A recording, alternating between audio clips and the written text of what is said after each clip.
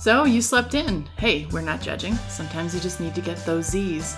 And if you need to snooze, we'd much rather you did it at home in your warm, comfortable bed than in our pews.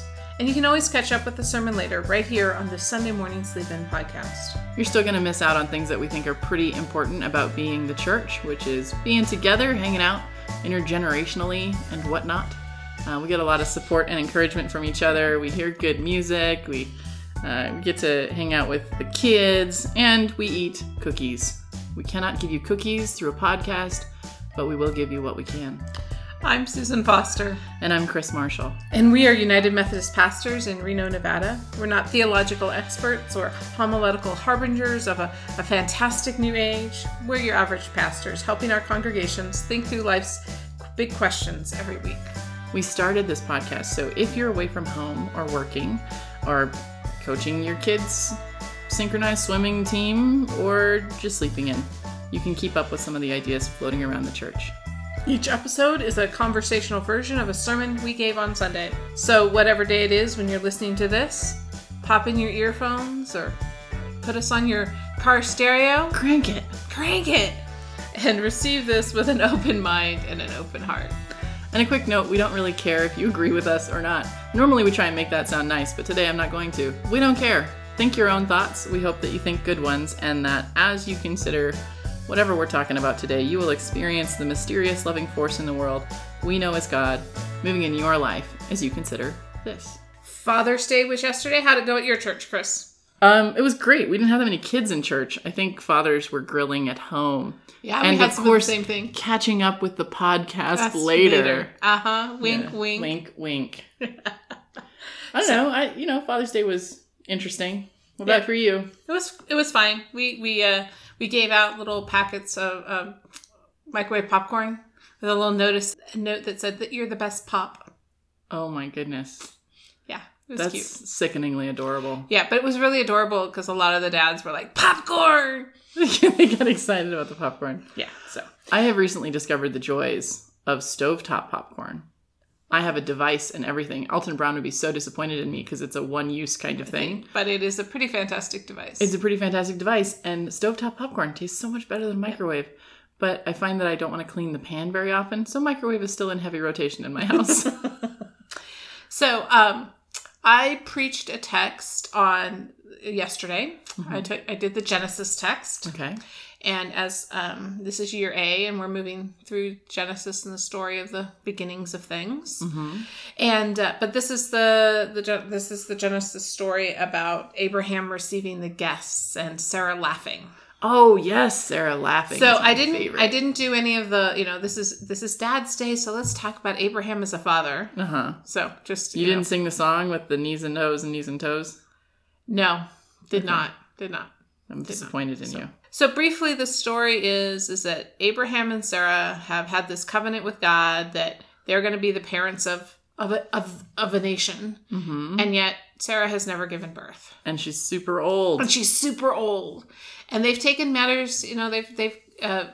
Abraham has had a son with the maid, mm-hmm. and Ishmael, and so that's happening sort of in the background. Yeah, but Abraham is resting and considering things in the heat of the day under a tree, and he is visited by the Lord in the form of three men who he welcomes and gives beverages and strangely tells Sarah how to make the cake. It's very weird. It's very strange, but it's hospitality culture, right? So we're setting down the... Yep. If we're going to be people who are wandering in the desert, it's important for us to take care of each other. So if you meet a stranger, you're going to take care of them. Right. So it's just an example of that. Maybe he had a fantasy to be on the Great British Baking Show. Maybe. He knew that there was just the right... He's Paul Hollywood. There's a good plan. Yeah. Yeah. So anyway, and then these three men, one of them says to Abraham, where's your wife? And he says, she's over there. And the guy says, well, when we come back next year, she's going to have a baby. And Sarah laughs. Yeah. Right. This is a simple method. Sarah's eavesdropping. And she probably would, right? Like, you'd want to get the news. Well, and really, how soundproof can a tent be? Not at all. Not anyway, and then additionally, the lectionary gives us the whole, yes, and she had the baby and named it Isaac. And anyway, so I want to ask you a question. This is where I started. I asked the question, do you remember what you wanted to be when you were a little kid? Yeah. What did you want to be, Chris? I wanted to be a veterinarian. Uh-huh. I'd picked out my truck. Knew what kind of truck I was going to drive. I knew what my first horse would be named. Oh, wow. I wanted to be a large animal vet, but I also wanted to work on dogs because dogs are the best animal in the world. I just don't want to deal with cats and lizards and birds and stuff like that. They're all stupid. Horses, cows, and dogs. And and I had my whole plan, and I didn't change that plan until high school. I know people usually imagine more than one thing for themselves when they're a kid. Just the one thing. Yeah. And in high school, they put us on career tracks, and so you would take all the science classes. In 8th grade, they take you to high school and you tour the area, and veterinarians fall into the agricultural area and the medical area, but they didn't have anything medical to show us. So they took us out to the campus where like adults would get their GED and stuff. And so it was like there were a bunch of really sketchy people hanging out. And the people that were on the same track, they all wanted to be veterinarians as well. And they all annoyed the crap out of me. I think I remember you telling me this. And I was like, man, I am not going to spend the next 12 years in school with these fools. And so I changed my track totally. Like just that one moment, and that was enough to be like, I do not want to hang out with these jerks. Yeah. That was it. How about you? What'd you want to be? I wasn't very clear. I'm not I thought maybe a teacher. I thought maybe an engineer. Interior decorator. Interior decorator? You'd be good at that. Yeah. But I don't. Not that you wouldn't be a great engineer. So, none of it really caught my, long-term interest. And so I went to college thinking I wanted to be a doctor. Oh. So that's right. And then biology. And biology. So, but I figured out pretty quickly that I wasn't going to spend the next 12 years of my life studying that either. So, I talk to folks about, maybe whatever it is you wanted to be, right? Maybe you wanted to be like your dad or your grandpa or your mom, or maybe it was this thing you were in love with that you wanted to do, right? Horses. And this is the season of preschool graduations. Well, it's the season of all graduations, right? Do they tell you what they want to be when they grow up? So sometimes, not at our preschool because we don't do a graduation, but that's probably wise. Yeah. But you see it on it comes up on like Facebook and stuff. Like what are the kind of the crazy things? Let's be real. It comes up on Pinterest. Yeah. And a lot of kids answer like what we're talking about, right? Athlete, chef, paleontologist, Ooh. Teacher, nurse, doctor, astronaut. Get that one in while you can, kids. Policeman, fireman, those sorts of things, right? This is the typical answers, right? And then there's the kids that get the outlandish answers. Yeah, like what? Potato. I want to be a potato when I grow up. Right? Or a mailbox. Wow. Yeah. Well. But I like the kid who kept it in at least an animate object. He wanted to be a dog when he grew up. I wanted to be a dog when I grew up too. So then you have like the kids who think really small, right? Like what do you want to be when you grow up? And the kid goes, I want to be a customer in a store buying vegetables for soup. Perfect. Right? I bet you can do that at least once. At least once, right? Or the kid who says he wants to be 8 instead of 7. Wow. Right? Yes. Right? Like that's really small. That's really small. Short-term planning. That's what that is. And then there are big dreamers, right? Like there's the kid who wants to be a superhero or a ninja.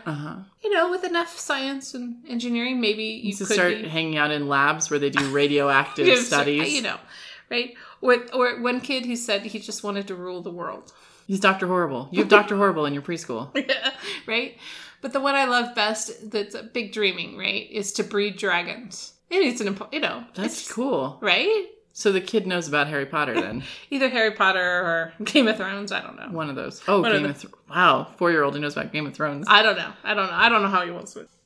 So I got thinking about how when we ask kids these questions, we expect an answer that seems possible and laugh when a child names an impossible future. And then I realized that sometimes the impossible future isn't a laughing matter. It's reality, right? It's going to come, right? Yeah. And that's where Sarah is, right?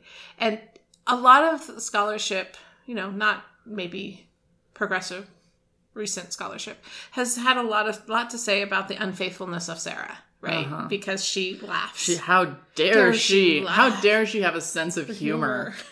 Well, or how dare she not hold the faith until she's 100 years old that she's Don't you know baby. that if God has a covenant with you, you're never allowed to smile. And actually, you're never allowed to argue with God. Certainly, Abraham never did that. Nope. Hint, hint. He did it a lot. Right? Well, as did Moses. Right. And because they're in the middle of this, you're in the middle of the experience of this, right? Yeah. And so I think about the reality that the impossible future, that one that everyone says is impossible, is never going to happen, turns out to be possible, right? Mm-hmm. Like, somebody has to be an astronaut, right? Even if the likelihood that you will be the astronaut is really small, it doesn't mean you can't, It's possible for someone. It's possible for someone, right? And here we have Abraham and Sarah in the middle of their story. They have been journeying long and hard together and with God, trying to live into this future that has been cast for them. And in this vision, and there's ups and downs and promises made and things yet unfulfilled, obviously. Mm-hmm. And I feel like when we get to this part of the story, they've come to a place where the future they had pictured hasn't come to pass. And they have come to a place of maybe, if not peace, contentment. They've made other plans. Yeah. Like, we do this all the time, right? Like, they've caught a glimpse of the future, different from what they had planned, and it's different from the dream that they had. Mm-hmm. And it's not awful, but different, right? Yeah. And we've all been those places, right? Abraham's continued to tend the flocks, and Sarah's been making sure the camp runs well, getting baking instructions from Abraham occasionally. Life has gone on. And then these three men enter back in. The Lord entered. Just kidding. Just kidding, right? And, where is she? When we pass by again, there's going to be a baby. Yeah. And the answer when you're 100 years old that there's going to be a baby is laughter. Yeah. That's appropriate. What are you going to do? Punch him in the face? No, I'm not. Right? No. Because it's laugh or cry, right, Chris? Who knows? It's laugh or cry. And who knows if she was laughing with delight or if she was laughing sarcastically or... It feels, to me, as we sort of eavesdrop in her head, the text does, and it says, she says, after I've grown old and my husband is old, shall I have pleasure? Right. Like, what Tosh? What on earth are you talking about? Right? Yeah. It's almost if somebody said to her, you're going to be a tree next year. I mean, you're going to be a potato. Right? You're going to be a potato. Wow. I mean, that's how ridiculous it sounds. And there's this back and forth where, she's confronted about laughing. She says, I didn't laugh. And the No, I didn't. No, I didn't. I didn't laugh. You laughed. Right. What are you talking about? And the guy goes, no, you did it. Yeah. And then it comes to pass, right? Yeah. But I got thinking about how they had been given this huge dream, right? And that over time it had just become small, right? Like become the little dream that they could pack in the package and put away as they traveled across the desert. And the Lord comes and says, no, the dream is still big. And I got thinking about our own lives. Our own personal lives. And it's not to say that like every dream we had as a kid, we should hold on to tightly and never let go and always pursue. And, even when it looks ridiculous and, but I am saying that sometimes when we give up the big dream, we trade it in for a small dream. Mm-hmm. And then we carry that small dream around and then wonder why we don't do the big thing, right? Mm-hmm. Why we're not in the midst of what those big things that God's doing. Or we can't see the big things that God's doing because it doesn't fit in our little box, little dream box, right? Where is God? What are the dreams that God has put before us, right? We expand that out to, what are the dreams that have been put before us as a community? Mm-hmm. So, at my church, we're about to celebrate our 60th anniversary. You guys are about to celebrate your 150th. Sesquicentennial. We've been practicing. Sesquicentennial. Right. What is the dream, right? Yeah. that we are placed in this place for. Mm-hmm. And then I said, and you know what, there's a big dream that God has given all of humanity, and that is the dream of the kingdom of God, right?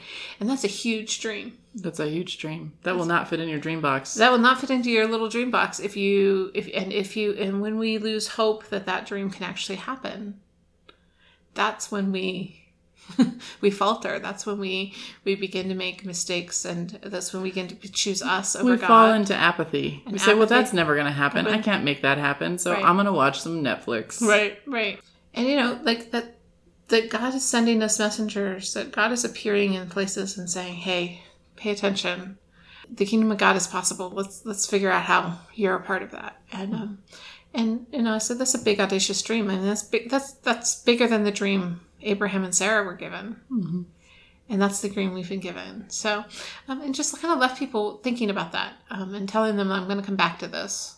Yeah. And surprise them. There'll be a pop quiz. And it's a great sermon the week before annual conference. Yeah. Annual conference for the non-Metha nerds in the house is an annual conference it's a geographical area where we all gather together once a year, and we check in and we hold each other accountable, and we celebrate the ministry we're doing together, and we acknowledge the people who are retiring, the people who have passed away, the people who are getting ordained. We do the work that we do together as a conference. The plan for the future. And and a lot of it is, who are we being called to become? Mm-hmm. And how do we do that? Yeah. As 380 churches with 380 different agendas in 380 different contexts. We might have 450 different agendas. Yeah, I mean, there might be more than one per church. I don't know. I don't know about your pews, but I have lots of ideas in mine. But how do we all work together because we can do more together than we can do alone. Yeah. And so what is the dream? Like, what is the dream for me individually? What is the dream for my community? What is the dream for my region? And what is the dream for the church? Yeah. So it's all tied up together. A lot of dreaming. Yeah. So. And create a vision board. On Pinterest? On Pinterest. No. Anyway, so, but yeah, it was interesting this week when I went to pick the scripture I wanted to preach. I was like so apathetic until I opened one of my resources, and there was a quote from Frederick Buechner, and I'm gonna mangle the quote, but basically they suddenly realized that their dreams were entirely too small. Ooh, Buechner's great. And I was just like, that's it. That's the quote for the cover of the bulletin, and that's where I'm going with this. That was great. That's great. So, anyway. Well, cool. Well, thank you, Susan. And thanks for listening to the Sunday Morning Sleep-In podcast. If you are interested in talking to us about what you've heard, we'd love to hear from you. We are at sundaymorningsleepin@gmail.com. You can find us on sundaymorningsleepin.com, and there's a way to message us through that website. You can find us on Facebook. The scripture for the podcast is from Genesis chapter 18, verses 1 through 15. And the music that you're hearing right now is Take Me Higher by Jazzer. Yeah, and so the benediction, the blessing, the going forth, is something like this. You may fall down, but God will pick you up. You may fail, but God will succeed. But you just might move mountains, so you might as well try. And you might be building castles in the sky, and God will build the foundation. So go forth and be in the midst. Amen? Amen.